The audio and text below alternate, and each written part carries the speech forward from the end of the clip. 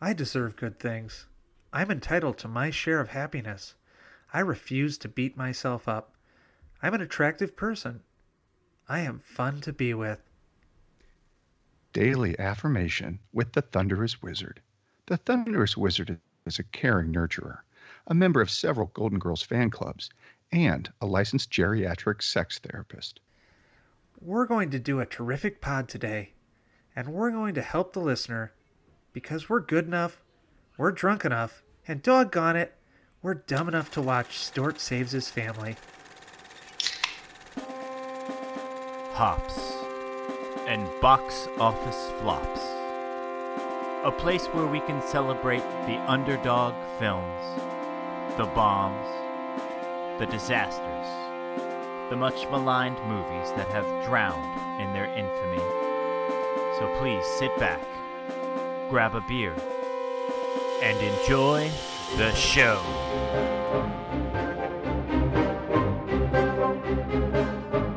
Welcome back, folks.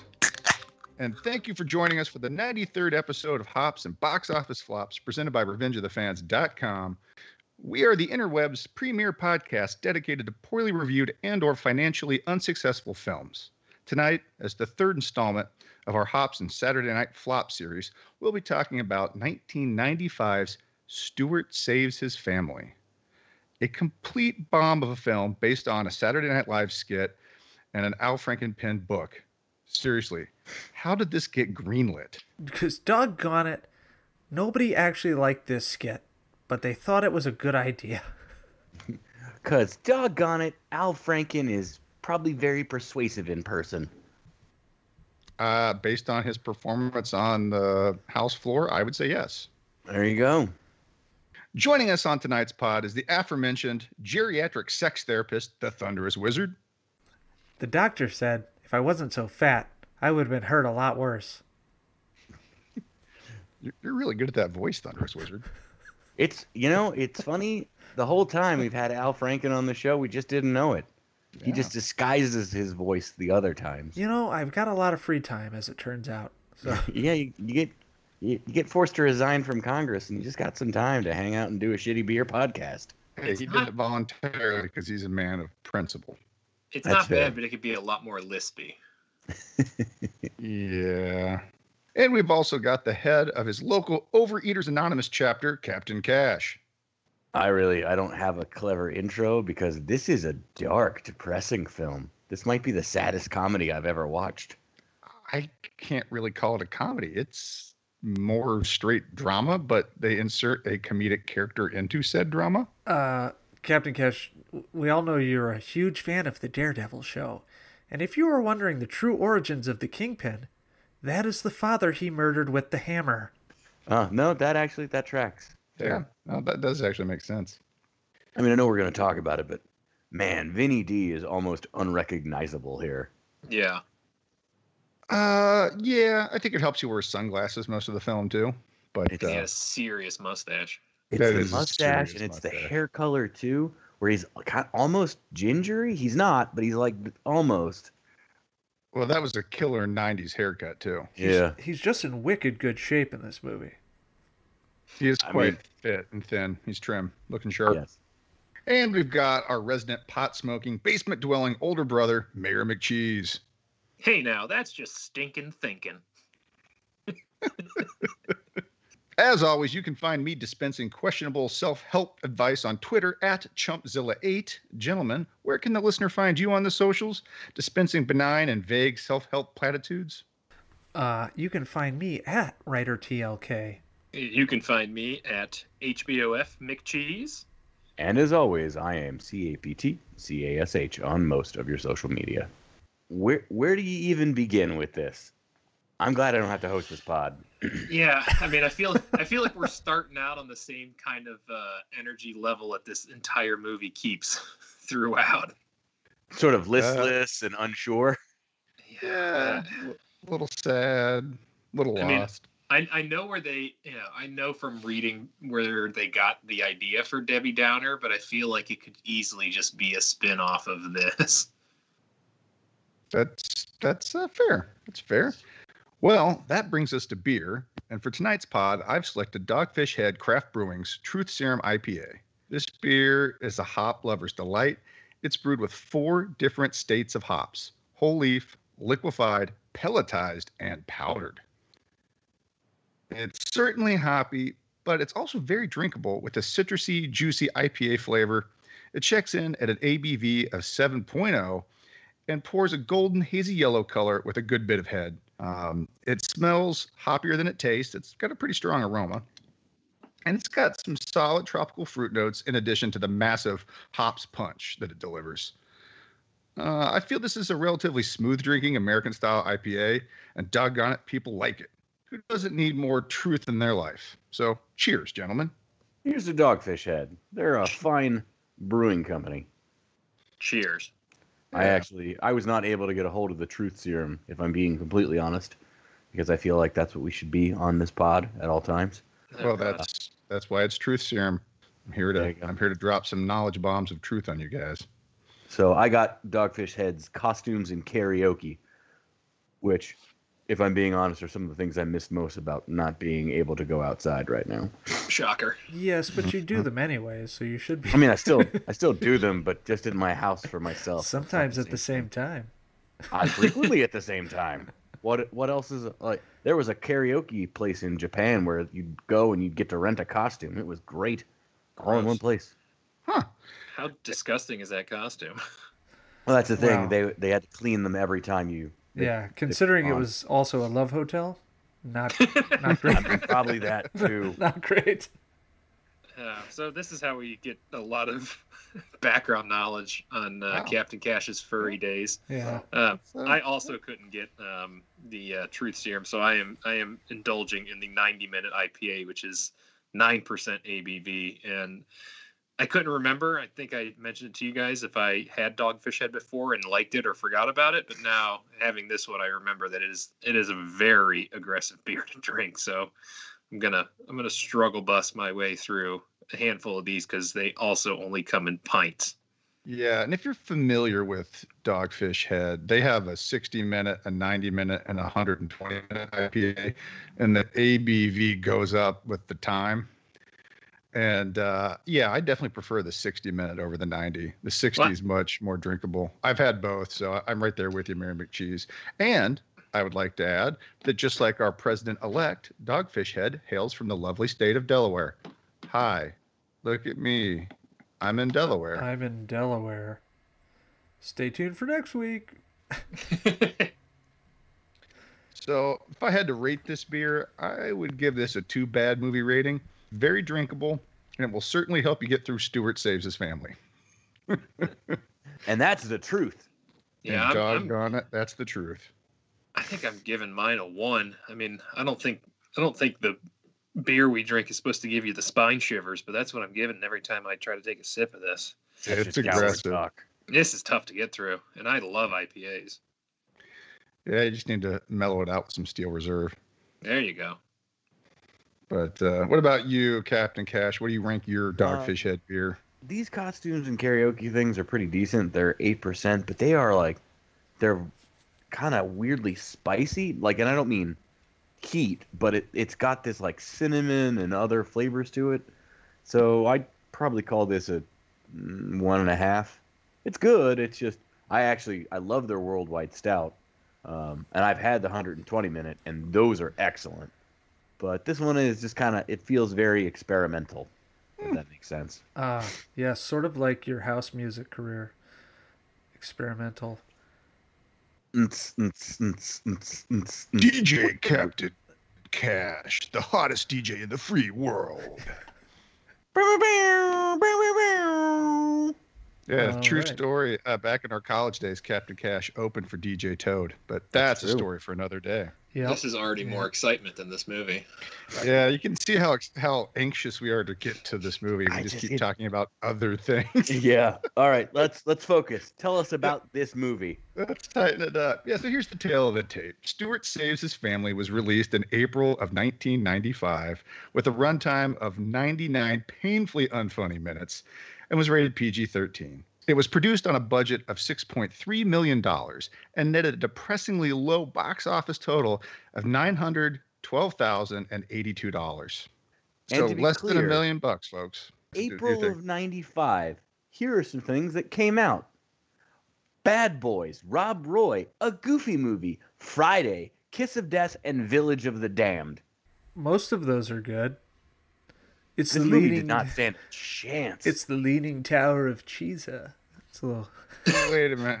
Hey, buddy. So I've seen Bad Boys, and I've seen Rob Roy. What were the other ones? Kiss of Death, Basketball Diaries, Friday, Village of the Damned, Friday. Dude, and Yeah, A so I've Goofy seen Movie. 3 of those movies. And apparently the Goofy movie is supposed to be really good, but I was too old for that stuff by 95. I wasn't watching Disney movies. I'll go to bat for Kiss of Death any day of the week. Nicolas Cage bench pressing his girlfriend. Top notch.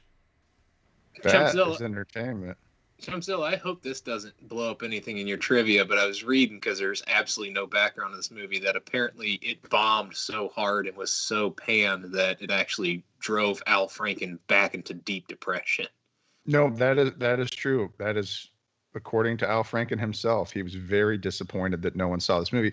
But I think he was a good sport about it. He came back and actually poked fun at it in a Stuart Smalley sketch, after the movie bombed. Oh, did he? So he Oh, said- yeah, good for Yeah, him. he basically said everybody went and saw Bad Boys. So nobody saw his movie. Yeah. So I mean- think he got over it, but it's kind of like what we talked about with the MacGruber movie.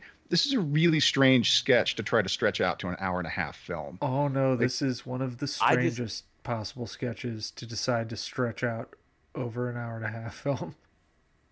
This movie is the literal opposite of Bad Boys in every way. Yeah.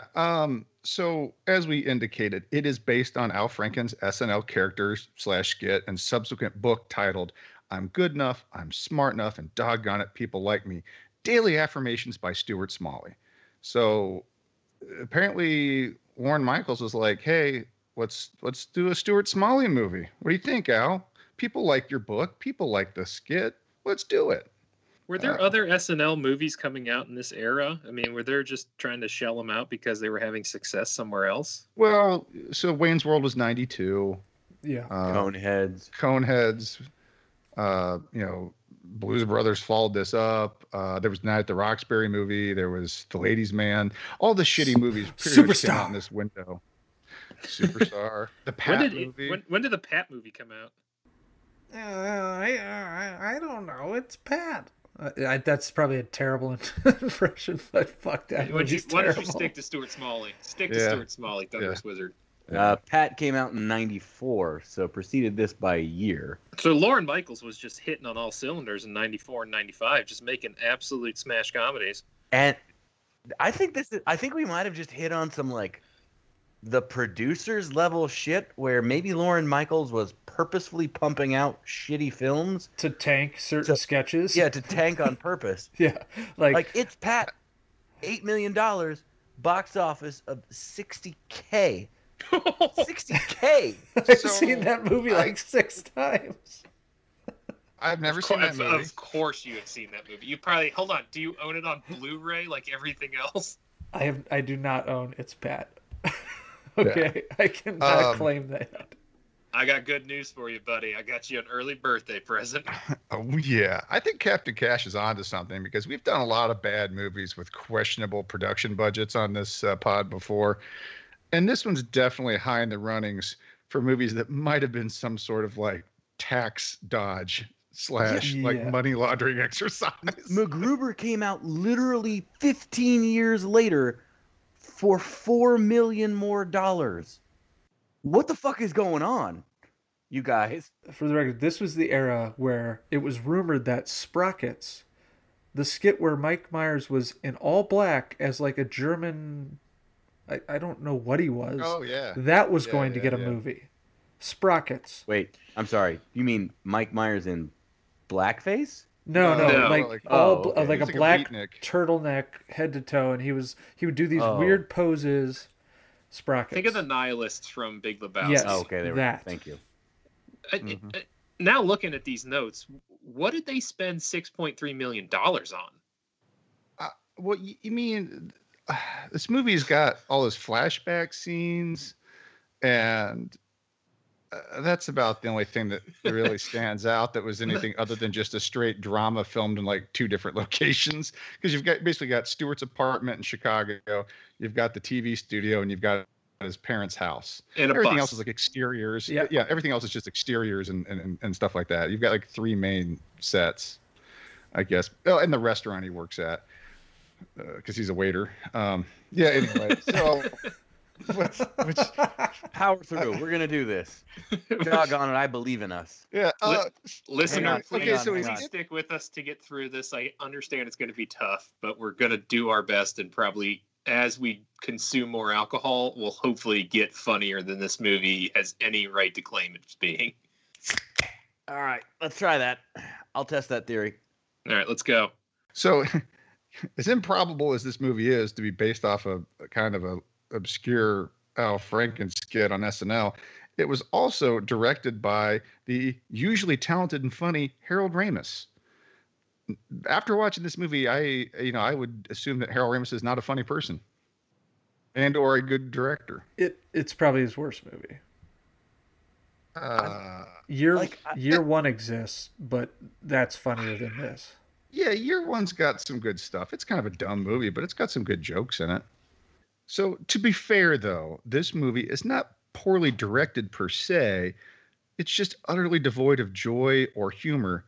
And it was also written by Al Franken himself. So, between him and Harold Ramis, there's really nobody else to lay the blame on. This is easily the least funny comedy I have ever seen. Can we even categorize this as a comedy? I don't think this counts as a comedy. Like, It has was anyone actually marketed seen as a comedy.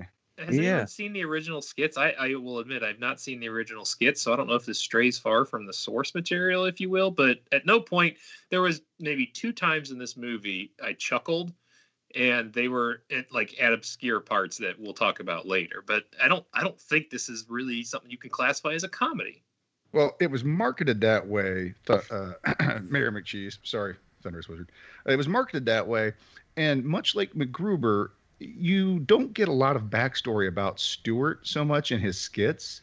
There's not a lot that the character does. It's just him filming his public access show and, being a kind of a dopey, goofy, new age self-help guy. It's a one-note character. There's nothing more to it. So they really had to work to expand it to give us this movie, because none of this stuff is implied necessarily in the skits. And it was also super guest host dependent. So whoever was the guest host of that episode would make the skit. Like, for example, when Michael Jordan hosted, and it's Stuart Smalley giving self-help advice to the most successful athlete in the world. Yeah, So that makes sense. That makes sense on its face as a skit that might actually work. In this, he only, and we'll get to it in the plot, but he only does one-on-one, and it's with the woman who plays Pat on SNL, and even that is kind of like, The thing about it, to Captain Cash's point, and I think you actually mentioned it too, McCheese, this movie is like a straight drama, aside from Stewart being a goofy character. Like, everyone else is like dead serious. They're going through real problems in life. They've got real issues, and it's not a happy movie. Well, and I think that's the thing. It's not like Stewart is a little out there, but Al Franken plays it completely straight as far as Stewart's characterization. Like, everyone around him perceives him as a joke, but Stewart is genuinely just trying to do his best. And for me, I think that's where this failed, where MacGruber somewhat succeeded, in that the kind of jokey dickhead character of MacGruber you don't have to like, right? He's supposed to be a hate sink. It's really hard to dislike Stewart because all he's trying to do is the right thing the entire time, and he tries to go about it in maybe a simpering way, but he's genuinely a nice person the whole time. At least he's trying to be, right? Yeah. He's So- really trying to help the people around him. So it's kind of like you watch this dude get the shit kicked out of him for like 90 minutes, and you're like, the fuck did I just watch? That wasn't funny at all. And there's not really like a big, resolution in the film either. It just kind of ends. It's the problem is, yeah, he's a nice guy and you're rooting for him. It's everybody else that's a hate sink for the most part, and they're just abusing this guy. And yeah, there really is no concrete resolution for the most part. So why did you spend 90 minutes watching him try to go out of his way to save his family? Yeah. I don't know. Well, to your point there, Thunderous Wizard, not a lot of people did spend 90 minutes trying to figure that out. The movie was a total flop at the box office. Like I said, it made less than $1 million, and it was only in theaters for a few weeks before it was mercifully pulled. Rotten Tomatoes has it ranked at 30% with a user score at 52, which seems a little high, not going to lie. Yeah. Metacritic. It's way higher than MacGruber's. Give me a fucking break. Yeah. This is barely a movie. At least MacGruber was a movie. Metacritic gives it a 54 with no user score on file. That was a new one for me. I've never seen that before. No users have ranked this movie on Metacritic. That could be us. Oh man, what do you want it to be? We can make it anything. Ugh. Let's go hundreds across the board. Yeah. Yes. Straight Oh my 10. God, yes. Oddly We're gonna enough, revive this, and Al Franken is gonna come on the pod, and we're gonna chat about what happened. hey, if we get this to a 10 on Metacritic, I think we need to, for the user score, we should probably at Al Franken and let him know that we're supporting him. But I did a little bit of research on this movie. There's not a lot of information on it, but oddly enough, at the time of its release, Siskel and Ebert gave it 2 thumbs up, and they seem to think it worked, was a smart and clever movie, and a good movie. So I have to soundly disagree. I don't think this is a good movie, and I don't think it worked. This movie stinks, and that's not just stinking thinking. This movie simply does not work as a comedy. I suppose after enough truth serums, I could view this as a black comedy, but even then, I think that's a pretty big stretch. Do you guys agree? Well, I mean, even I guess Stewart is supposed to come off as very dry, and that's his comedic angle, but most of the time it's just sad. I mean, the whole time you're just watching this dude get dumped on, and you're like, Jesus Christ, nothing is ever going to work out for this guy. It's not funny. Again, I laughed twice, and most of the time I just watched it, I'm like, God, this is so sad. There's over 5 scenes where he's just sitting in his bed surrounded by chips. That happens multiple times because he's so depressed because everything sucks. Hey, pump the brakes. Pump the brakes. College Mayor McCheese can relate to that, but mostly with pizzas. You wouldn't have been surrounded by the pizzas because you usually spent your trip back down High Street throwing them at cars. And the next day you were generally in a much better mood and much better spirits than Stewart is throughout most of these scenes where he's just like stuck to his mattress crying while his 15 life coaches hang out outside the door. True. So here's my thing with this movie. It does have an arc, but it's very subtle. And at the end of the day, it does sort of work out for Stewart on a personal level. So that I don't know if you want to talk about it now or after let's do that on the film. Yeah, let's do that the plot. Yeah, let's do that after the plot. But I also think the brother has a good arc too. Yeah, but again, Stewart's is the least clear. Yeah, he has the most obvious. And let's get to the cast now, because let's talk about who the brother is. I was about to say, we have spent entirely too much time to not get to the plot at this point. Yeah, yes, we have. Luckily, the plot will be pretty quick. Hopefully, people are drinking every time that they're like, come on, move along, guys. It's bad. It's already beer number 2 for Chumpzilla. Okay, let's talk about the cast. Obviously, the headliner is Al Franken as Stuart Smalley. We've got Laura, I swear I'm not Fran Drescher, San Giacomo as Julia, Stewart's AA sponsor and plot-required love interest. That was a little weird. We got Vincent D'Onofrio as Donnie Smalley, Stewart's pot-smoking degenerate older brother. And we've got 2-time Academy Award nominee Shirley Knight as Stewart's mother. Back in the day, that lady was a fox, let me tell you. I mean, she's no Estelle Getty, but okay. Yeah, no, fair enough. Fair enough. And we've also got Julia It's Pat Sweeney as Maya C. Get it? Like mea culpa. It's a joke. She says sorry a lot. Okay, and there's plenty of other recognizable comedic and/or character actors in this, but I don't care enough to list all of them. This movie's just not worth it. Essentially, what they are is take any SNL or B-list comedy from the '90s, and all of the not major characters are in this as well. Yeah. It's the usual suspects. Yep. Yeah, and most of them play their roles quite well. Wait a minute. So anyway. You didn't say Harris Yulin? The Scolari brothers! I gave them both a chair! Yeah, no, the dad, yeah. He's great in his role. He's the most easily unlikable character in the movie, and he's supposed to be. He's the awful, abusive patriarch of the Smalley family. And so that brings us to one-liners. IMDb describes the movie as follows. A self-help advocate struggles to put his dysfunctional family in its place. I sort of, yeah, okay, that works. It's kind of phoning it in, but sure. I mean, how else do you describe this other than prepare to be sad for 90 minutes? I would say Yeah.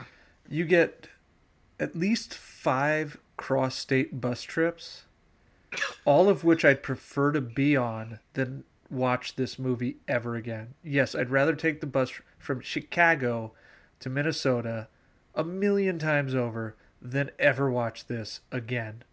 I don't feel like that's as far as you think that is. Well, it's longer than this. That's true. Is it? And I mean, may I I took- probably. may I it's remind like you, 4 hours, you're riding 4 on a hours. public bus. So Yeah. I took a mega It bus probably from smells Chicago. like pee. Yeah, I took a mega bus from Chicago to St. Louis, and the bathroom was broken on the bus, and that was probably slightly more enjoyable than watching this movie. Oh no! All right, this movie to All right. me is what happens if the world just kicks the shit out of Mr. Rogers for 90 minutes. And yeah, that works. Uh-huh. All right. What say you, Mayor McCheese? So mine is poor Stuart Smalley is a down on his luck compulsive ex-addict who gets put in charge of his even worse family, and in the end maybe ends up saving one of them. At least himself. For me, that's at the end of the day, he manages to save himself. Yeah, but the title of the movie is Stuart Saves His Family. Like you can shoehorn himself in there, but you got to figure by the title alone that he's already saved himself. Yeah. And his only real addiction is overeating. Just in case you hadn't caught that. Does anyone understand what the they all have their own acronyms. What's the family one? He calls it like Alcon or something. Al-Anon. It's just Yeah. excuse me, Alcoholics Anonymous. That's just another AA. No, I thought term. there was one for there was an abbreviated version for like the abusive family one. Well, no, there is. The long-haired, hippie-looking younger sponsor was for children of alcoholics, but I don't think they've given an abbreviation. But he does refer to Alcoholics Anonymous as Al-Anon. And maybe Not- that was the one I not was screwing AA, up. yeah. My apologies. Yeah, which is just a slightly dated reference because most people call it AA, not Al-Anon. But anyway, so here's my one-liner.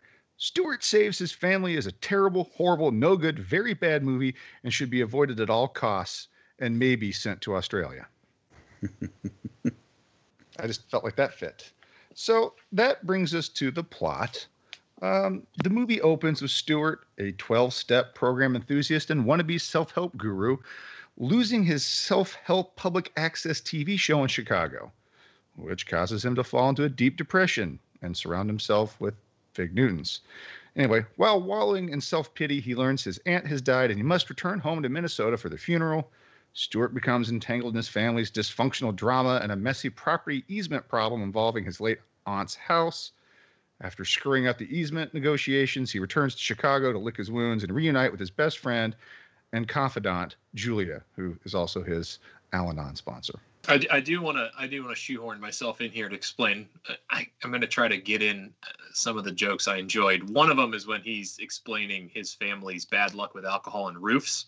I did enjoy the mini clip of how several of his family members died in roof-related accidents, and the last one was probably some asshole uncle or cousin just hacking away at a tree that clearly has electrical lines buried in it. Yeah, in the big elm. Yep. And So he did fall off the roof, but the doctor said he technically died before he hit the ground. So Yeah, that mini bit I got a chuckle out of. That was one of very few. And to be honest, that's at the very beginning of the movie, so you kind of expect that's the tone that's going to carry forward. It's kind of like ha funny, sad and tragic, but A little more slapsticky. yeah, but it's just sad and tragic from there on out. Not so much ha. Okay, so after Julia reveals her long-lost biological father made a pass at her after meeting her for the first time, Oh my she God. suggests No. Let's That's a we hard stop. pause We for have to just talk a about minute that. because that is like, I get the sense that's supposed to be funny, but it's just pitch black and depressing. Yeah, Where that's several levels of fucked up. yeah, like- that's straight up. And of course, we made her have an abortion. yeah, like Out Yeah. of a she groove, tells we're the like, story whoa, of wait, what?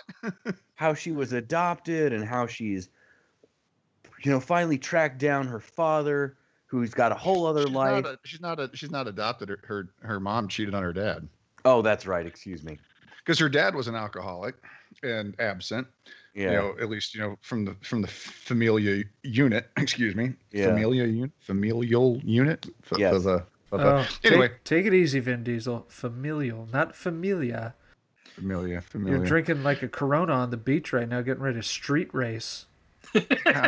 Hey man, I live my life 1/4 mile at a time. I live my life, hopefully one less incest joke at a time. Yeah, but like, so she goes through this whole process of meeting her biological father, and the end of it is, and then he made a pass at me, and it's just like, Did anyone see that coming from a mile away? And like the whole time she's telling the story, in my head as I'm watching it on my couch, I'm going, please don't say do he tried- that. Yes. Please don't say Oh. he tried to hit on you. Please don't say he tried to hit on you. And then he's like, he made a pass at me, and I was like, oh, Ugh. immediate Picard face palm, like, Yeah. fuck. Yeah, Yeah. this movie's so dark. I was like 95% certain that his favorite aunt had also molested him. Because he's like, oh, she used to rub my back, and I remember that. And then she tells that story, and I'm like, he's going to come back with the aunt molested him, isn't he? God damn this movie. I mean, after they open the door in that scene, the rest of the movie, you're like, please don't do another one of that, like that take, because that's not funny. And it's so fucking dark that it makes everything uncomfortable. She does Yeah. make a joke later about her family. Yeah. It's literally like a record scratch moment in real life. You're like, whoa, wait, what? And then right after that, he's like, well, when you need me, I'll be your dad and you can be my mom. And I'm like, that is also probably not healthy. Yeah. And again, I get that it's the female lead and the male lead in the movie before 1999 Yeah. or whatever Captain Cash's rule is. So it's like, okay, I guess they're going to have to be romantic at some point, but they literally do no legwork. They are totally platonic throughout the entire movie until they share a kiss in the end. Oops, I'm giving away the ending. But seriously, they have no romantic chemistry. It's a very codependent, like That friendly so relationship. ruined it for me. If they'd have just let it be a platonic thing, it would have made sense. Why didn't we do Coneheads? I don't know. I really don't know. No. Yeah. So after she makes the Jerry Springer comment about her dad, she suggests that Stewart send a tape of his canceled show to the Health Cable Network to see if they'd pick it up. The plan is successful. HCN picks up the show. Things are looking up for Stewart, but then the botched easement negotiation comes back to haunt him. Stewart is forced to return to Minnesota for a court hearing, and it goes poorly when Stewart refuses to perjure himself. Stewart returns to Chicago again, only to be called back to Minnesota because of his alcoholic father having shot his brother in a drunken deer hunting accident. And this accident causes Stewart's brother, Donnie, to have an epiphany. And again, this is Donnie, played by the almost unrecognizable Vincent D'Onofrio. True story. His dad was based on Bobby Knight and also inspired Dick Cheney to shoot his friend. Yeah. So Donnie has his epiphany. He finally realizes their father has a drinking problem, and he himself personally gives up booze and drugs. Stewart and his family decide to stage an intervention for their father in a way too serious scene. I mean, this is seriously like, what the fuck is going on? What is this movie supposed to be? This was like an intervention straight out of like Intervention on TLC. Like, it wasn't funny. It wasn't played for laughs. It was like a dead serious, and I think a pretty realistic portrayal of an intervention. For a comedy, it's dark, and there's some not so subtle allusions to when we get home. I'm gonna beat the shit out of you, wife, for dragging me into this under false pretenses. Yeah, no, that is watching this movie is almost as uncomfortable as sitting through someone else's intervention. But that scene alone, where he's like, "We'll be talking about this at home," you're like, "Oh, so Oh no. like we all are under the we all kind of understand now that he's gonna get drunk and beat the shit out of his wife because she tried to tell him that he has a problem." Cool, nice movie, thanks. It's great comedy. And she doesn't necessarily want him to go to this intervention herself either. It's the children that are making her. Mom is definitely, an enabler. She's trying to weasel out of it. Like, oh, I don't know. Is it really worth all the trouble? She's obviously enabling this behavior because she doesn't want to confront him. Yeah. For a movie based upon an SNL sketch, like, you don't have to make this intervention as real as humanly possible, where you've got the flip-flopping family member, you've got the dad who's combative and threatening in a way. He insults like the entire family. Yeah, like when they say, "Hey, Dad, your drinking's hurting us," he just turns back and attacks them. Like, well, you're fat and you're stupid, and like the title of the movie alone, and me hoping that something good finally happened in this movie, was just hoping that maybe like this intervention would have gone the way where they would have said something compelling, because essentially they all just phone it in. They don't even give real excuses of why the father's drinking is ruining their lives. And at the end, he leaves and you're like, well, no one is saved, and it got even worse. Congrats, everybody. Yeah, I wouldn't say that intervention was particularly successful, but it was an intervention. And they even bring in like a court-ordered angle too, like, Dad, you got to do this or they're going to put you in jail.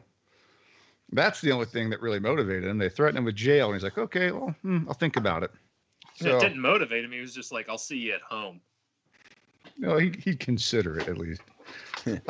So we also get a somewhat interesting kind of dream sequence here where Stuart reveals he's had a reoccurring dream most of his life in which he saves his father from falling off the roof.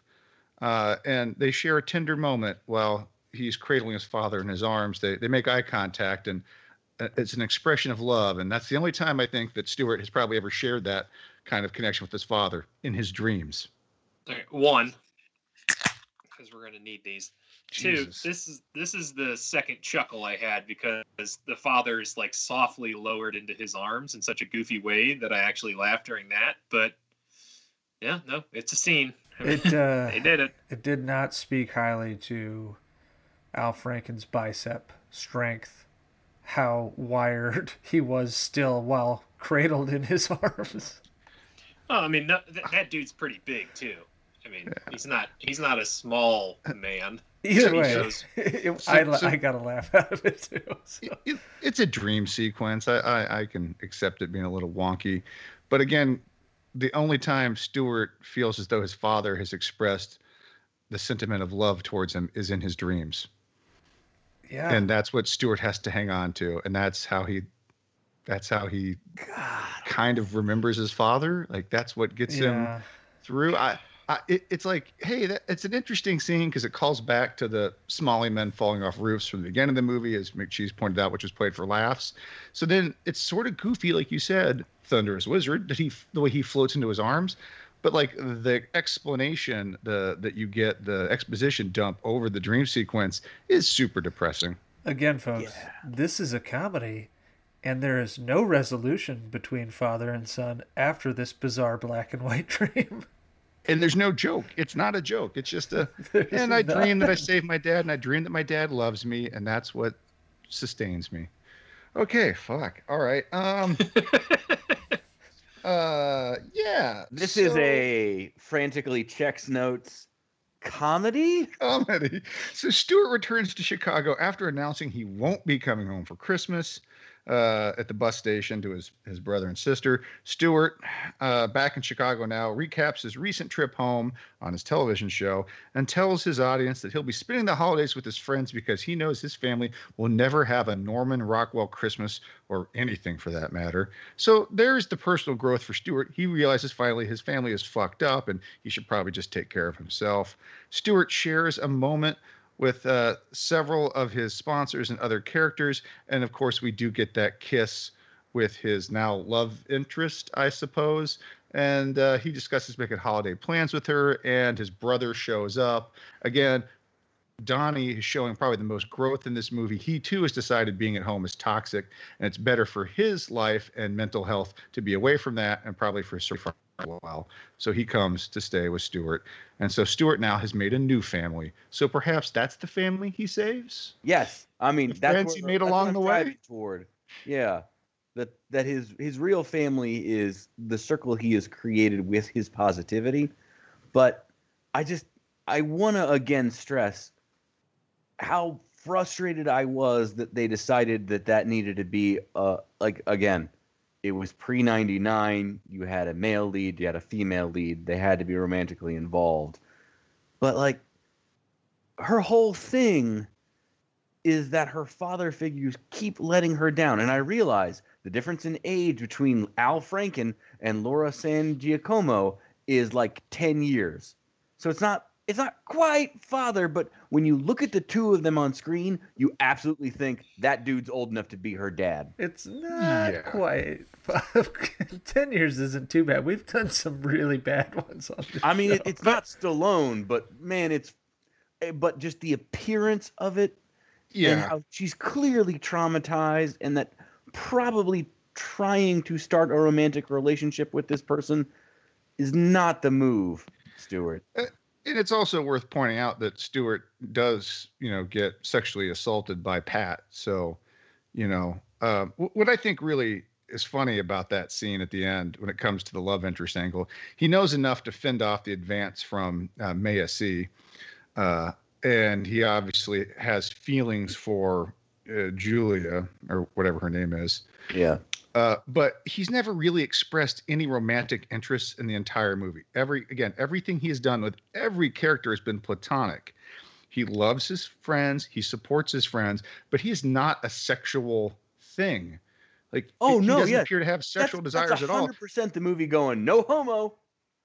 Well, we're supposed to. But they just like kiss. Like, wait a minute, what? Like, she hasn't even shown any romantic interest in him until that scene. We're supposed to assume that they're a couple at the end, right? Because of that kiss. Well, the kiss, and they're making holiday plans together. No, that is 100% unnecessary. Like, yes. they have a perfectly fine thing as being best friends who are flawed humans. They don't need to be romantically involved at the end of the movie, considering the movie leaves so many other things unfinished that are way more important. Considering he's got 3 family members who are probably at the verge of either killing each other. I didn't read it as they were romantically entwined so much as they were like plutonic life mates. Platonic. I will say this. I think the movie would have been more comedic and maybe like realistic if when Brother Donnie shows up, Julia kind of swoons for him and, Stuart has to go, oh, you guys... Like, that would have been funnier than them sharing a kiss, because one is sort of makes sense. She falls for a bad boy, and obviously, Donnie's trying to make good and whatnot, and Stuart would just be like, that'll be my next adventure, taking care of you too. And Donnie is somewhat a sexual being, where Stuart is not at all. He expresses no interest in any kind of romantic love. Right. It would have been funny. It would have been a joke, but yes, obviously this movie's not funny, so that wouldn't have been. But this movie wasn't interested in jokes at all. No. So, okay. Hold on. Before we get to our ratings, I want it to be said on record, and we might talk about it in the general impressions. We don't know what happens to the dad. I'm sure it's bad. We don't know what happens to the mom. I'm sure it's bad. We don't know what happens to Jody, and I'm sure it's bad. So Stuart, again, only maybe saves Donnie. Okay, I'm going to assume that mom and dad's, the arc involves some domestic violence, and Jody's involves a pound cake. And I Well, think no, I'm 'cause probably safe on remember- both those bets. Remember, no, early on in Jody's story, they're talking about her getting back with her most recent husband who beats her. Yes, She's still going to eat a pound cake. but for the record, he also gives her his share of whatever money they've gotten because Yeah, I money mean, is I guess- inconsequential to him. So he helps her in a way under the pretense that maybe she'll stop dating bastards. Yeah, I mean, I don't know if I wasn't paying attention or if it wasn't direct enough to catch my attention, but It's I, sort I of didn't know, the I didn't know if they actually got to a finale with selling the aunt's house and how that helped anybody. Yeah, he No, like- they there was did. that- They did. The Yeah. easement went back down to just the 10 grand. Yeah, I know that, but then 3 I grand. don't know whatever happened. I guess maybe at that train scene when he leaves or that's the bus when, scene. yeah, it's But like yeah, such I- a throwaway thing. I was paying so little attention that I just assumed that they kind of like blah blah blah'd it. They did. They absolutely did. Yeah, they just rush it. He has no real emotional connection with any of his family aside from his brother, which I guess is why that's the one that wraps up in the end. But his sister's kind of a hot mess the whole movie. His mom is a naive moron, and his dad's an Enabler. abusive piece Enabler. of shit. Yeah, I mean, Yeah, Yeah. she is So- an enabler. Like, there's no resolution with his parents. And the sister, there sort of is because he gives her money, which is actually really only enabling her poor behavior because she's going to make mistakes again if she hasn't learned her lesson, which she clearly hasn't because she's been married 4 times or whatever it is. This movie in pod is way too heavy. I feel like I It's- need a shower. It's super dark. It's a It's super like- dark movie. I'd like It- to also now point out before we get to the ratings that we didn't even talk about the toxic relationship between Stuart and his mom. Because Yeah. she tries to destroy his confidence like at every turn.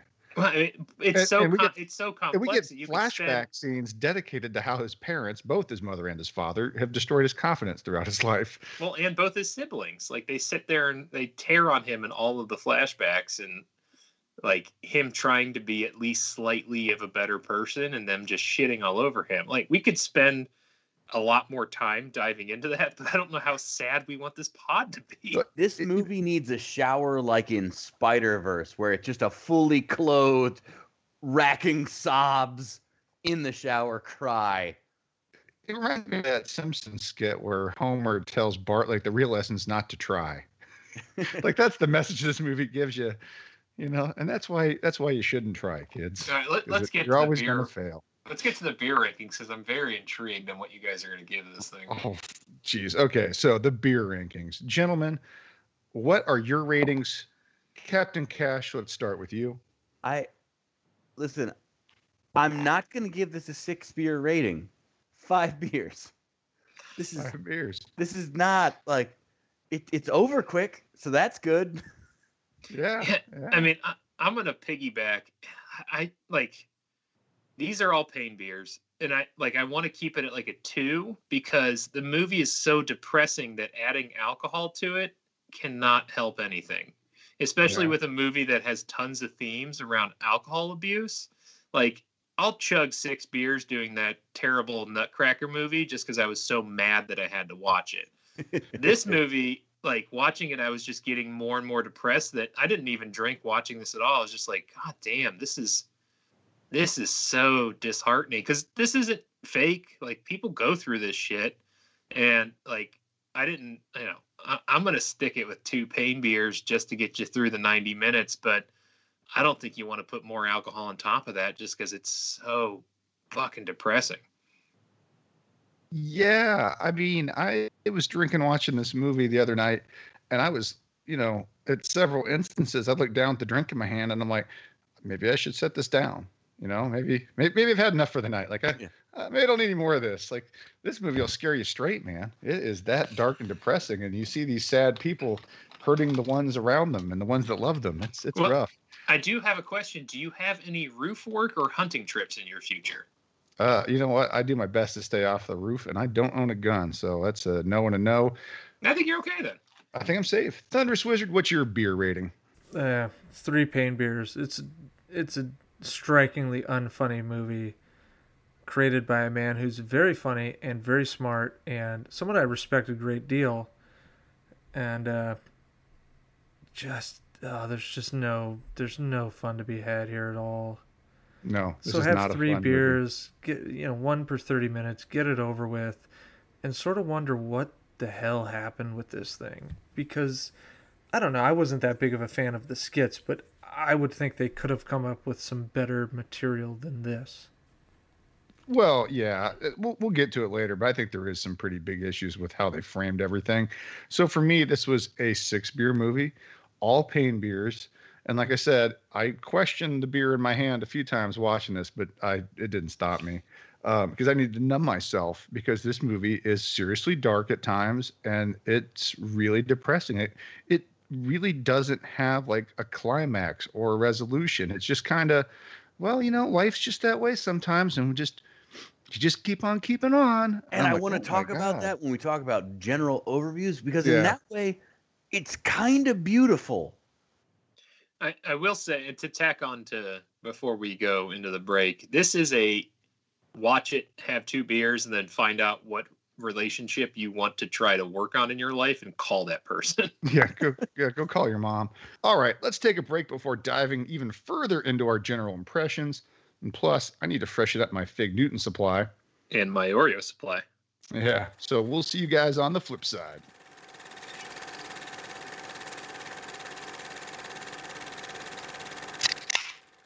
Welcome back, folks, to our 93rd episode of Hops and Box Office Flops, brought to you by RevengeOfTheFans.com. Again, as part of our Hops and Saturday Night Flop series, we're talking about Stuart Saves His Family. Too bad the movie's not called Stuart Saves His Family from a Shitty Movie. We've just covered the plot. Yeah, we've just covered the plot. Now we're going to get into our general impressions, or further into our general impressions. I'm going to start with my basic generic questions, guys. We'll just go quick round table here. Would you recommend watching this movie? Nope. Yeah, I can't recommend watching this movie. I feel like there are layers to this movie where you could maybe learn to appreciate it, but you're gonna have to work real hard at it. No. Yeah. I would also not recommend seeing this movie. There are better versions of what this movie does well, so there's no reason to watch this one because, again, this is a failed comedy. It's not meant to be a dramedy. Yeah, watch Or at Garden least a State. serious dramedy. Yeah, watch Garden State. Watch Sling Blade. Covers a lot of the same ground. Anyway, did this movie deserve to flop? Yep. I mean, yeah, there's no reason this should have succeeded. Especially, we went over what this opened against. No reason that this should have succeeded. Am I surprised? Absolutely not. This skit was not fit for 90 minutes. Not even close. No, and I think they totally mishandled it. It's just not a comedy, which is what they marketed it as. And guys, remember, this came from a Saturday Night Live skit. That is a comedy variety show. That is a sketch comedy show. This is supposed to be funny. This is rooted in comedy. This movie is not funny. It's not a comedy. It's a dark family drama with a goofy character inserted as the protagonist. Plus, the only character, at least in my opinion, with any real emotional growth is D'Onofrio's big brother, Donnie. I mean, he gives up booze, he calls out his dad, and he decides to get away from his toxic family. He makes choices that work for him and chooses a better path. I mean, Stuart just kind of treads water and decides, well, I'm just not going home to Christmas this year. See, I agree that D'Onofrio's character is the one that has the most visible arc, where he decides, hey, I'm not going to be addicted to these things any longer. I'm going to try to do better. But Stuart, I think, has the more subtle and maybe in some ways more profound realization, because it's a lot more human and a lot more real, but consequently is a lot more dark and less like happy ending. That, you know what, I can't really save my entire family by myself. I have to be the one who I have to look after myself. And in doing so, I can help a bunch of other people with my show. So there's this kind of weird, like, not weird even. There's this very human resolution of, yes, my family is completely screwed up. No, I can't help all of them. And I have to be able to move past this idea that I'm some kind of white knight savior.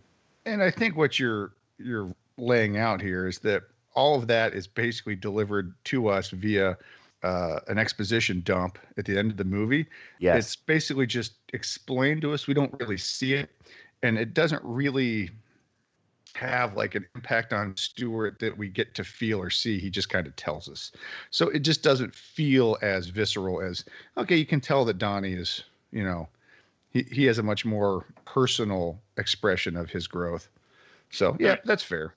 I'm going to fix this movie for you guys. On the second meeting with Roz, his ex-boss, where he steals the tape, instead of coming back and calling her a vagina, he goes full falling down and just starts murdering everybody. Yeah, I think that would have probably worked. Yeah, Stewart snaps. It's not, I mean, Yeah. we got to change the title of the movie because he's not going to be saving anything, but we could probably work an angle where he tries to be the good guy, the world shits on him, so he says, all right, I'm going to take matters into my own hands. Again, I think that makes it, like, at the end of the day, you have to realize this isn't a comedy. And as soon as you do that, this movie becomes sort of darkly beautiful. Like, it's still not good. It's still just very sad. You know what? If you want that, just go watch American Beauty. Yeah, it's not a good, don't call it beautiful. It's not good at all. on any front. We don't bring up Kevin Spacey on this pod. Screw that guy. I'm not sure what to make of your praise here. This movie is not No, beautiful like- in any sense. Is it dark? Yes. Is it beautiful? No. I mean, Is it? Stewart does show some growth where he has some good things happen to him, but that's not even the title of the movie or the point. I mean, Yeah, it's still trying to be funny. It's really trying. Its comedy just doesn't fucking work. No, again, Yeah. as a comedy, It's- this absolutely does not work. So As a drama, maybe. I would That's all I'm trying to say. Disagree. no, I'll go back to my previous point, and I think you're onto something there, Captain Cash. I do think this movie is actually smart in some of the way it handles the family dynamic. And if you have a serious character inserted instead of Stewart, this becomes a serious movie about a flawed family. But you've got Stuart Smalley from the SNL skit in it, and it's supposed to be funny, and it's not. And it's really weird. It's just tonally, it just doesn't work. So that brings me to my final question. Did this movie achieve what it set out to do? And I'll answer first on this one. I'm not really sure. I frankly can't tell what they were trying to do here, because it's definitely not funny, but they also don't try really hard to make jokes. It's not like they have jokes in this that just bomb. It's not funny, and the little bits of humor they give you aren't enough to balance out the dark material that's also there. So, it is touching and emotionally weighty at points, but it's just not funny. And so much of what goes on is not important to Stewart's growth. So to me, that means the movie didn't work. It didn't pay off. There was no aha or great, feeling in this. There's no resolution. There's no resolution in this movie. It just kind of ends and life just kind of goes on. Yeah. I mean, choose your fighter. Be a comedy or be a drama. I mean, you're not either of those at this point. And if you're gonna do the comedy, do it in a Farley Brothers way where there's some upbeat story and you can actually have Al Franken be the straight guy, but a lot of zany and goofy shit happens and there's a happy ending. Or have it be a drama where Stewart actually helps his family through a bunch of these really real life emotional issues that people can connect to. And at the end, there's some sort of resolution or at least an ending. In this, there's no real comedy other than a couple of little, odds and end gags. And there's no real resolution other than Stewart gets his shit together. His brother seems to get his shit together. And we're just hoping the rest of his families don't kill each other. Yeah. So marketed as a comedy, no, this fucking falls flat on its face. That's super easy to do. Like, and I can't help but think part of this is because we're 25 years removed of when this came out, that the idea that someone could just be nice would be inherently funny. And maybe that's what we're missing here. Like, again, Stuart Smalley is unquestionably a decent human just trying to do his best, but he's so, I guess, peculiar or whatever that's supposed to be the joke. Well, the joke though is that he's just a new age huckster, that it's all fluff. Like, he's not really a self-help guru. He just barfs up like bland general positivity platitudes. Like, that's the joke in the skit, is that he's a cornball. Right. But at the same time, he's 100% sincere in that, which makes it harder to laugh at. It's a lot more like cringy sad than it is ha funny, which is, again, I make the comparison to MacGruber, where another example of the protagonist is kind of a fuck up and whatever, but they're a dick, so it's easier to laugh at them. Like, this guy's whole shtick is he doesn't really know what he's doing, but he's genuinely trying to be a nice person. And it's a lot harder to look at that and go, haha, fuck you. You know? Yeah, it just fair. is. There's nothing else I can say about this movie that already has not been said. So To trivia time. Yeah, we're almost is. there. I got one more thing I wanted to say about this movie, and in terms of where it went wrong. This movie definitely has a drama script at its heart. It's not a comedic script. The flashbacks and some of the gags, that's the only real attempt at humor they make, and that's fine. That would fit in a drama as well. But what they really tried to do here, they just take a drama script and they drop an oddball character into it. They just shoehorned in, Stuart, basically. I'm saying he might as well have been Happy Gilmore. And I don't think this movie would have been any worse. You could have taken Al Franken out of this movie and put Adam Sandler in it, and it would have been the same thing. Like, this was just a bad idea. They just took a serious script and they tried to base it around an oddball character. And it just doesn't work. I would disagree and say, like, you could do it with this character. You just need a better script and a plot. Like, have the plot have some sort of meaning and figure out a way to make comedy work into it, instead of just having it be so mundane and bland from start to finish. Yeah. No, I'm just saying it wouldn't have hurt the movie. My point is, Adam Sandler wouldn't have hurt this movie.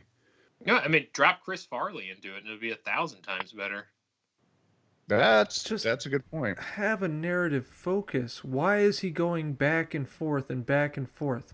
Have him lose his job, go to Minnesota, fix shit there, figure out, or not. my life isn't a lost cause, goes back to Chicago, steals the fucking tape, saves his goddamn show, then his brother shows up. We go back and gets the forth and girl. back and forth and back and forth because they don't know what they want to do. They don't. Yeah, I mean, I think Yes, we mentioned it yes. when we were watching it together this week. The movie is essentially based around an easement argument, and they could have used that in a much funnier way if he would have stayed there, and like they would have gone back and forth with the old neighbor, or there was something. But like they just keep jumping locations for no reason and like working in his depression again for no reason. It doesn't add to anything. And by the way, an easement dispute, not comedy gold. Newsflash. Yeah. Well, no, and I think they felt like it gave the movie. I mean, if I had to try to put myself in Harold Ramis's shoes and Al Franken's, I'm assuming they felt like, oh, this back and forth thing gives the movie structure, it gives it some cadence. No, it's just fucking choppy and annoying. But anyway, real quick here, favorite joke or scene in the movie? What do you got for us, Captain Cash? There's got to be something that stood out. I mean, I hate to repeat the stuff about, like the one full-on gag where people are falling off the roofs. No, that's fair. Because that was the very obvious joke that didn't make me feel bad, because I think we glossed this over. The reason they're falling off the roofs are because they're completely drunk in the afternoon. Yes. That's the whole thing. So you don't like. Who would ever do that? Yeah, you don't. Like you're not like they're set up to not exactly be the nicest people to begin with. So Yeah. it's easier to have a chuckle here Yeah. than it is at any other point in the film, and that's important because it happened first 5 minutes. Well, Right. It comes on the front end before we get any of the dark stuff. Yes. The really dark stuff. this was the 90s where you could still make alcoholism funny, and Yep. yet they don't make it funny, except for the part where his uncles are falling off the roof. Then his dad just becomes like a real fucking monster. Well, I mean, and it's tough to work that angle, and maybe it's just because we're reviewing it in 2021. But like the first scenes we see with the dad and the brother, the dad is getting in a literal handle of rum or whiskey out of the freezer and just dumping it into a cup, and you're like, oh, he's a drunk. Oh, look at him. Yeah, he's just pounding a tumbler of liquor at 9 a.m. I will say that I did think it was brave of them to play the intervention scene straight. Like, although it doesn't work in a comedy, they didn't turn that into a joke. Like, I thought that was kind of interesting. They did have some emotional weight in that scene in terms of the family coming to terms with the father's drinking. All right, Thunderous Wizard, favorite scene or joke? What do you got? Yeah, I've got two scenes. I guess the one is sort of fat shaming, but it was still funny within the context of the movie where his sister calls and she's all upset because the dad has shot the brother, and he's like, I wouldn't normally say this, but is there a bunt cake like readily available? Yeah. We need you to eat your feelings. That was a Go. super 90s joke. But then when he gets hit by the car as a young child and he says, the doctor said if I wasn't so fat, I would have been a lot more hurt. Yeah, we didn't get nearly enough of that voice in the pod, Wizard. Gotta Yeah, work on that. I might Need do more the of whole that. quiz because, God, doggone it, I'm not going to win anyways. So All right, what do you got, Mary McCheese? Joke scene for you? Well, I mean, I've already stated my two when I was spending this time thinking if there was another one. I mean, I kind of appreciate two scenes. One, because it's a little jokey when you first find out he's a waiter, because he's talking to not Fran Drescher, and then he stands up and goes over and like chastises that table where the guy's like, I want another double scotch. And he's like, no. What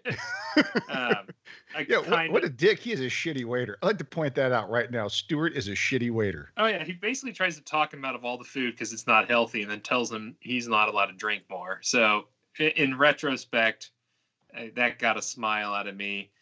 And then the other one is I do appreciate the scene where the constant comedy B actors are trying to make Stuart drink at the bar, and Vincent finally like steps up and was like, no, leave him the fuck alone. Like, that's an okay scene. That's a somewhat emotional, not emotional, but it's a good scene where like he finally starts acting. 100% emotional. It's the older brother sticking up for his younger brother who has a problem. Well, Like, I'm not saying Well, that I'm he's gonna- scared of having a problem.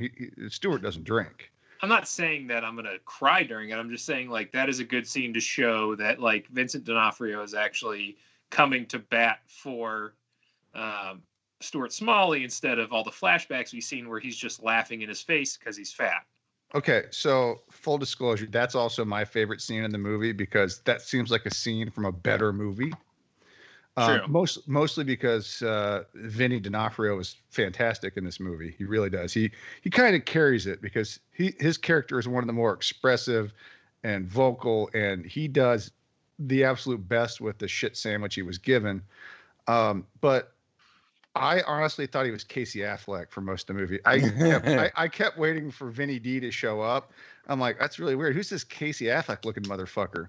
But anyway, no, but that was a good scene, and that was a scene that would have worked in a better movie. Like that was a good drama scene, and it showed good interaction between the big brother, the younger brother, and it worked. I'll end my comments with a. Yeah, you're gonna need it. the big thing is that Vincent D'Onofrio appears to be a real person, and Stuart Smalley is most clearly a character created for a 2-minute sketch. He's a Muppet. On that note, did they ever make a church lady movie? I don't think so. No, we just got Master of Disguise. No, Yeah, I'm sure there were ruminations about that as well. This to me is a church lady movie with a less compelling lead. All right, so that actually brings me to my final question here before we get to trivia. Is this the shit movie champion? I would say yes, it is. There's nothing super redeeming about this movie. It's not funny and it's supposed to be funny. At least Mario Brothers had some personality. It's super weird Correct. and overtly sexual for no apparent reason, but it's something. So I'm your main man. You can't spam. I have to Mario. remove. I have to remove myself since I actually haven't seen.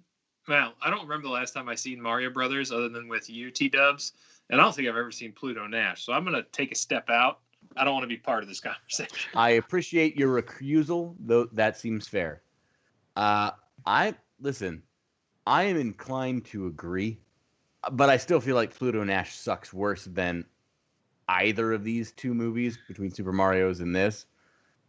But yeah, I mean, I don't know that I like the Mario Brothers movie, but So here's the question, Captain Cash. You're stuck on an infinite loop on the bus ride between Chicago and Minneapolis. Which movie do you want to watch? oh, I mean, no question, it's definitely the Super Mario Brothers movie because there's at least stuff to look at, and I can find other stuff to make fun of. There's not a lot that happens in this film, but it's a lot more human, if that makes any sense. Like, I don't think that makes it better. I will weigh in. And I just feel, as an outsider, giving you guys my opinion here, I feel like it's tough to give the shit movie champion to a movie that's so meh. That's the point. Let's put it this way. If Al Franken wasn't in this movie, it'd be a no-brainer for me. The only redeeming thing in this movie is that I actually like Al Franken as a human being. The only So I have a redeeming hard thing time is Vincent shitting on it. D'Onofrio is great. well, Oh, yeah. He carries the movie from an acting perspective. that's a personal bias, but I guess this is a bias too. There's only one of these films that has a Twitter account dedicated to the restoration of the Yoshi puppet that follows us. And that's the Mario Brothers movie. Yeah. So, Mario Brothers, you have been dethroned. You no longer have the dubious honor of being the shit movie champion of the world. That honor has now been granted to Stuart Saves His Family. You Again, do Al realize Franken, we still like you as a human, but Yeah. you know I what was about this to is, say, buddy. Yeah. With Please how- come on the pod, Al with Franken. how much clout we have, you know what this is going to do to Al Franken, right? Bum him out for an afternoon, I It's guess. going to be a lot of Fig Newtons. I would Hang say on. he's Hang on. probably never going to know. All right, go on. And unfortunately, unlike the general proceedings, you didn't even get a trial, Stuart Smalley, but one day you'll have your day in court. Hey, just like the impeachment against our fearless leader, this was rushed through because it was deemed to be urgent for national security. Makes sense. Yeah. Well, all right, listener. We all need to grab some Fig Newtons and another truth serum. Before we return for the competitive portion of the pod, up next is the Smalley Family Trivia Night Challenge.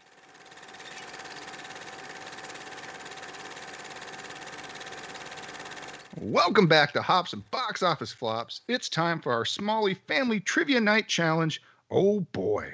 Standard format, gentlemen. 5 questions, multiple choice, and tonight you are playing for a copy of the only way anyone should own this movie on home media, a triple feature DVD pack released in 2007 featuring Wayne's World, Coneheads, and Stuart Saves His Family. Is that winning? Tonight, the chime-in phrase is, "I hate you, Mom." Are we good with that? Yeah, I guess that works. Yeah, that'll I do mean, it. are there other quotes from this movie worth exploring? Can somebody remember another quote we can use? Because Dear listener, I struggled mightily to find a quote for this movie that was like a punchline or a one-liner or something to use for this chime-in phrase, but the best I could do was Maya C's, "I hate you, Mom." I'm going to go with the super that. extended. I'm going to go with the super extended. I'm good enough. I'm smart enough. enough. And gosh darn it, people like me. How about we go with, gosh darn it, people like me. Okay, that works. Yeah, that actually makes Gosh this a darn lot it, people shorter, like which helps everybody. Can I No, say it's Sir "I Eats hate a you, Lot? Mom." All right, I hate you, Mom. I hate you, Mom. Let's keep it dark and depressing, just like the movie. Okay. Okay. Question number 1. Stewart's show is bumped from its noon time slot to 2:45 a.m., airing after what kind of infomercial? A. Lawn equipment. B. Chef's knives. C. Hair replacement. Or D. Teeth whitening. I hate you, Mom. That would go to Captain Cash. Hair replacement? That is correct. Yeah. That is Damn it. Like- 1 point for Captain Cash. I would just like to stress to the listener that if you go back and listen to our other trivia, we're usually like it's about the making of the film or ephemera around the film. This is literally shit that is set on screen. That's how hard it is to remember this. There's nothing interesting about the production of this movie. Yeah. Yeah. Question number 2. What was Little Stewart's name for the Ajax White Knight contest? Was it A, Sir Scrubs-a-Lot? Was it B, Sir Cleanington? Was it C, Sir Bubbles? Or D, Sir Cleans-a-Lot? I hate you, Hang on. Mom. I'm sorry, but I believe that goes to Captain Cash. Oh, fuck. I mean, it was Sir Cleans a lot, which that I guess when it is revealed that the chosen name was Sir Lancelot is the one that won, that's kind of funny. Was it? I'm contesting that because I was in before him, I swear. Okay, but Well, No, listen, that you would- get like 50 people to storm the Capitol and we'll talk. of Ajax. Yeah, no, that joke was not funny, and that punchline that you're trying to claim there, all the setup to it was Stewart taking abuse from his family. That was a really weird scene. Yeah. Okay. Not great. Yeah, that's fair. His dad basically roots for him to fail, and then his Yes. mom says, "Well, that was a better name." And it's like, no, it wasn't. You fucking asshole. I know Sir Cleans a lot was perfect. It's, That's why it shot the moon and went back to being funny to me. there's nothing thematically appropriate about Sir Lancelot. No, and the fact that you think that's funny, Captain Cash, I question your concept of comedy now, because that I would deduct a point from him. If I were Yeah. you. Take a point. I almost want to, just so you're on Take you're on two. thin ice here, Captain Take 2 Cash. points. So, Okay. So 2 points. as it stands now, Captain Cash is in the lead with 2 points, and Shaky two. A No, shaky two. it's 0, Take it 0, 0. Dicey. yeah. No. If he has another strange comedic moment, that he'll be docked points, but that was a All right, warning. fair. That was a warning. Captain Cash Okay. laughs to the documentary series on Netflix, Don't Fuck with Cats. Take the 2 points. What, the That's butthole super- cut? That's super I was gonna dark. say, what about the butthole cut? No, that's a documentary about a serial killer Do who not, murders do not watch cats that. Do on not the watch that internet. documentary. Do not. I'm going to talk over you the entire time. Do not watch that fucking thing. It's awful. Yeah, I don't know what that is, and I don't think I want to know. So zeros. Captain- Zeros. Yeah, Captain Cash is in the lead 2-0-0. That brings us to question number 3. This movie gives us 2 Wayne's World cast members in minor roles. The obvious one is Kurt Fuller, Russell, and the smarmy cable He's guy. always from, an asshole. always an asshole from Wayne's World. Always. He plays the Smalley family attorney. Who is the other Wayne's World cameo? Is it A, Mike Haggerty? Is it B, and that he's one of the cops? Is it B, Leslie Boone? That's Jody, the sister. Is it C, Shirley Knight, the mother? Or is it D, Julie Sweeney, aka Maya C. and or Pat? I'm going to shoot. I'm sorry, that is not the recognized chime in. Oh, just damn give it to him. I'm going to go. I have to go with A. That is correct, Yeah. and I will allow it. It was Mike Haggerty, one of the cops from the funeral scene at the cemetery. He plays Davey, the guy in the diner that got fired. at Do the you beginning also- of Wayne's World? Did you also recognize that? I don't know what his role is, but the couple that steals the grave spot, he is from Happy Gilmore. Yeah. Yes. You will not make this putt, you jackass. Yeah. That gentleman is from Pittsburgh, Pennsylvania. Shooter! I'll be at the He's a Sizzler Yinzer. if you change your mind. Shooter. Much better. movie. Okay, well, that's 1 point for Mayor McCheese. So it's now 2-1-0. Thunderous Wizards, step it up. Just to clear that up, Question. that was Joe Flaherty? Mike Haggerty. No. I mean, you will not make this putt, you jackass. Oh, okay. Oh, Joe yeah, Flaherty. sure. Joe Yeah. Flaherty. I saw him show up, and I'm like, "Where's that dude from?" And then it clicked, and I'm like, "Oh my god, that's the guy who fucking chastises him in Happy Gilmore." Yep. Okay. Question number 4. Jackass! Nice face, jackass. Wait, no, is that him? That's somebody else. All right, that brings us to question number 4. How many times does Julia Sweeney's Maya C character say sorry in the movie? Oh, Oh, jeez. Christ. Ugh. Is it A, 11 times? Is it B, 17 times? Is it C, 27 times? Or is it D, 36 times? I And hate just you, Mom. aren't people like me. I'm sorry, that's not the chime in. I said I hate you, Mom. That goes to Mayor McCheese. 27. I'm sorry, that is incorrect. I hate you, Mom. Thunderous Wizard. I'm just going with 36. That is also incorrect. I hate you, Captain Mom. Cash, would you like the two? It's 11. answers? What Hey. are the two remaining? I The hate you, two Mom. remaining are A, 11 times, or B, 17 times. 17. I It's mean, gotta I be hate you, 17. Mom. I'm gonna go 17. That would be correct. Yeah. Damn I it. knew it was 17. Stupid. All right. Well, Captain Cash, you've now officially won the challenge with 3 points and 1 question remaining. So congratulations. But let's move on to question number 5, just for posterity. Let's not, but say we did. Oh, no, I'm afraid we're contractually obligated to finish the quiz. Question number 5. After the success of Stewart's HCN show, he is given a pay bump. What does it translate into an annual salary at that time? Is it A, $27,000? Is it B, $30,000? Is it C, $39,000? Or is it D, $45,000? I hate you, Mom. I'm going to take E. None of that is enough for the apartment he lives in Chicago. No, that's kind of the joke of this question. I Like know. it's a extremely small amount of money they're offering, even in the 90s. My Go with the actual low amount. Go low with the amount. my actual answer is B. B, $30,000. That is incorrect. Would someone like to steal? I hate you, Mom. Mary Cheese. I go with A. $27,000. That is incorrect. It's C, Captain isn't it? Cash. Damn You've it. got We always 2 give it answers to Captain remaining. Cash. I'm gonna go the further option. Let's go $45,000.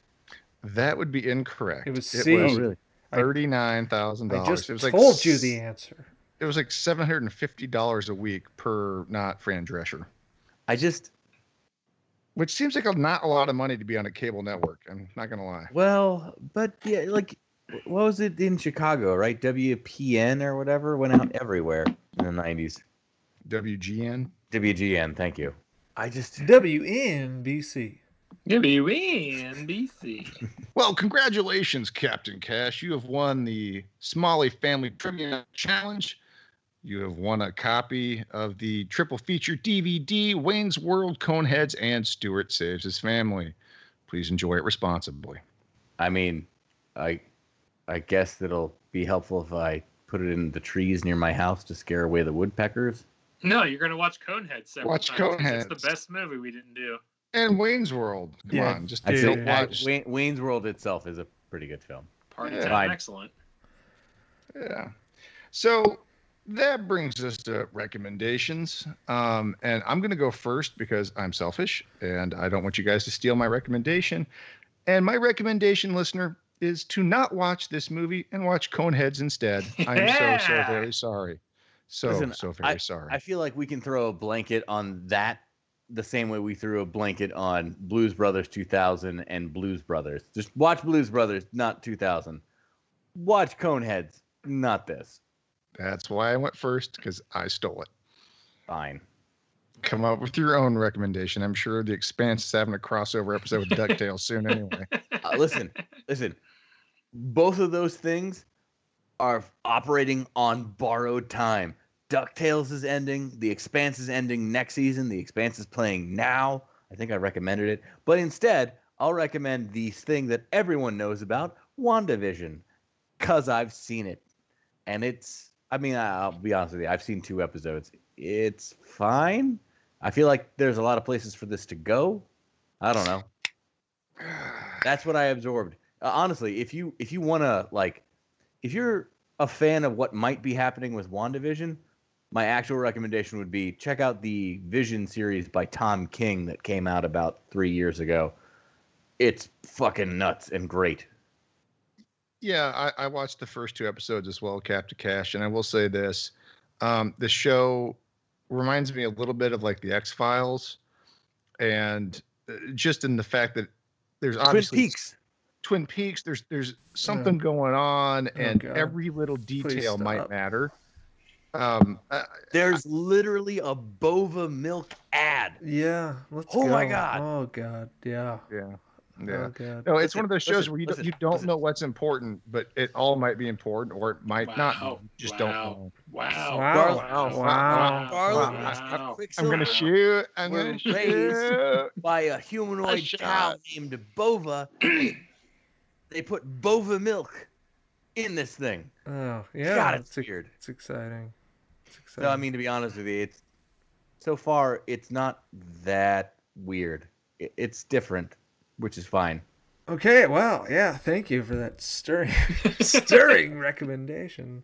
Okay, so it's all right. That's good. Mayor McCheese, your recommendation. If you like books and you like horror, I would suggest a book called Mexican Gothic. It's very good.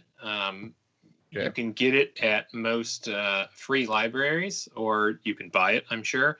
But that is, you know me. I love Stephen King and I love those kind of books, and it's right up my alley. So I would recommend Mexican Gothic. Better than Dreamcatcher, the book? I mean, do you want me to give you like a quick rundown of what the book involves? Or, I mean, it's very good. It's very straightforward. It's mostly about like a semi-haunted house. A girl goes to get her. It's based in Mexico. It is written by a Mexican writer. A woman goes to get her cousin who is sick, quote unquote. And as she gets there, she starts to unravel more and more about this house and the family that lives there and how fucked up and screwed up everything is. And it just kind of spools into this depths of insanity sort of logic. And it's very well written, and it's a very good book, and it's not terribly long, like a ton of the King stuff that I'm way into. So that's why I'm saying, like, if you like horror books and you like something along those lines, that's what I would go with. No, very cool, very cool. All right, Thunderous Wizard, your recommendation. My recommendation, well, I haven't watched a whole lot, but recently I started this show called Warrior, which is a show based in post-Civil War, so 1870s-ish, San Francisco, and it's about warring Chinatown gangs. It's a martial arts show. It's pretty good so far, so I think if you like Deadwood, then you would like it. Nice. So it's like martial arts Deadwood. Yeah, a lot of cursing, a lot of nudity, a lot of angry people, but really well done, and a lot of awesome martial arts. So I guess that'd be my recommendation. Or, since this is a movie featuring Al Franken, you could buy any number of Al Franken's books. Lion of the Senate, Rush Limbaugh is a big fat idiot, which, I mean, that still holds true today. He was a good dude, and he was a good senator, and he was a good comedian, and this movie is not representative of any of that. So,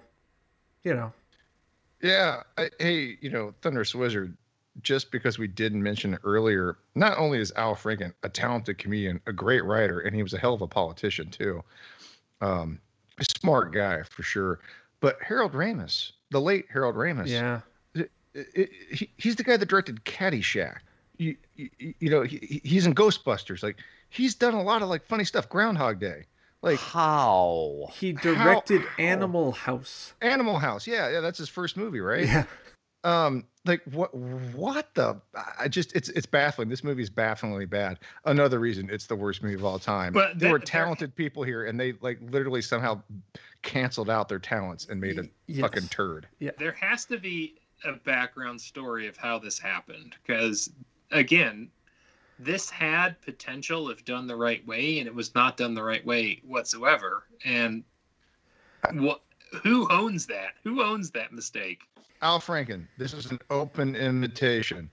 Reach out, tweet us, add us, contact us. We would love to spend 2 hours with you discussing the production and the writing. We'll take 30 minutes. Family. Fine, 30 minutes, but 2 hours would be better. Because this is bafflingly bad for the amount of talented people that were involved. I just have a theory. I've always had this theory. It's the Vince McMahon sort of theory where I'm not sure that when Lorne Michaels is involved, things are better. It's like he's the creative, he's the final cut, Lorne Michaels. Like, oh well, I know it's funny, so whatever. And I think sometimes that handcuffs talent who understands comedy better than he does, which is the same thing with Vince McMahon in wrestling. Like, Vince McMahon is famously bad at understanding what people want, but he has all the money and he controls all the assets, so he's in charge. So you're saying he's the anti-Kevin Feige? Yes. Whereas like Lorne Michaels the same way. When you look at people who left SNL and then went on to have very great careers doing very, very funny things, they always do their best work when it's not related to an SNL property. You get Adam Sandler's probably, the most bankable comedic star arguably ever. Mike Myers, Wayne's World was a hit because that was his skit that he brought over from a different sketch comedy show. Yeah. So, hey, I don't know. Say That's what you will about. No, that's an excellent point. And there's probably a lot to that. And say what you will about Adam Sandler, and especially his later career and his like recent like schlocky output. That dude has made a metric fuck ton of money. So he's laughing all the way to the bank. Well, with that being said, Thunderous Wizard, what do our listener or listeners, hi Mom, have to look forward to on our next episode in the Hops and Saturday Night Flop series? It's Wayne's World. It's Wayne's World. Party time. Party Excellent. time. It's Wayne's World 2. Still funny, just not as funny as the first one. No, the worst one. With less meatloaf. But more Chris Farley. That's true. True. Very true. Yeah. Okay. Well, folks, that brings our Stuart Saves His Family pod to a close. And remember, what they say is true. It's easier to put slippers on than to carpet the whole world. Take care, folks, and stay safe.